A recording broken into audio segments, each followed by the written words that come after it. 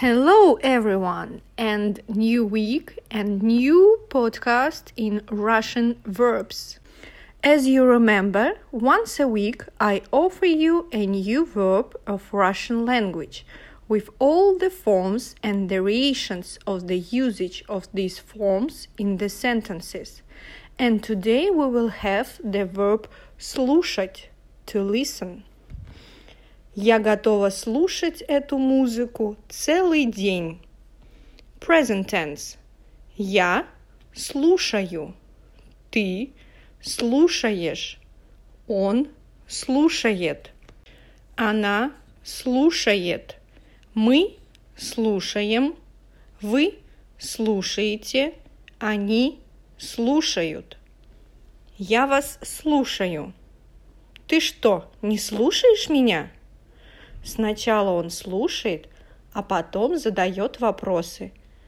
Она слушает урок внимательно. Мы слушаем, как играет музыка. Вы слушаете джаз? Они его не слушают. Past tense. Он слушал, она слушала, они слушали. Он слушал его доклад целый час. Если бы она только слушала, что говорила ей мама, они молча слушали директора. Future tense. Я буду слушать. Ты будешь слушать. Он будет слушать. Она будет слушать. Мы будем слушать. Вы будете слушать. Они будут слушать. Я вас буду слушать сегодня. Ты будешь меня слушать? Как он будет слушать лекции, если он не знает русский язык? Она ни за что не будет слушать вас.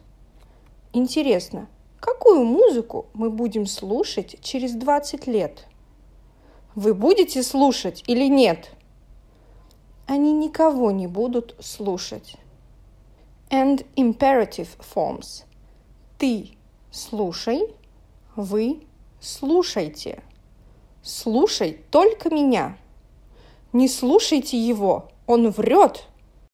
That were the forms of the verb слушать. Now I will tell you about your task. If you have just started learning Russian, you can repeat the forms and sentences after me. Or if you already speak Russian confidently and well, you can translate sentences and write your variations of usage of this verb. That's all for today. See you next Monday.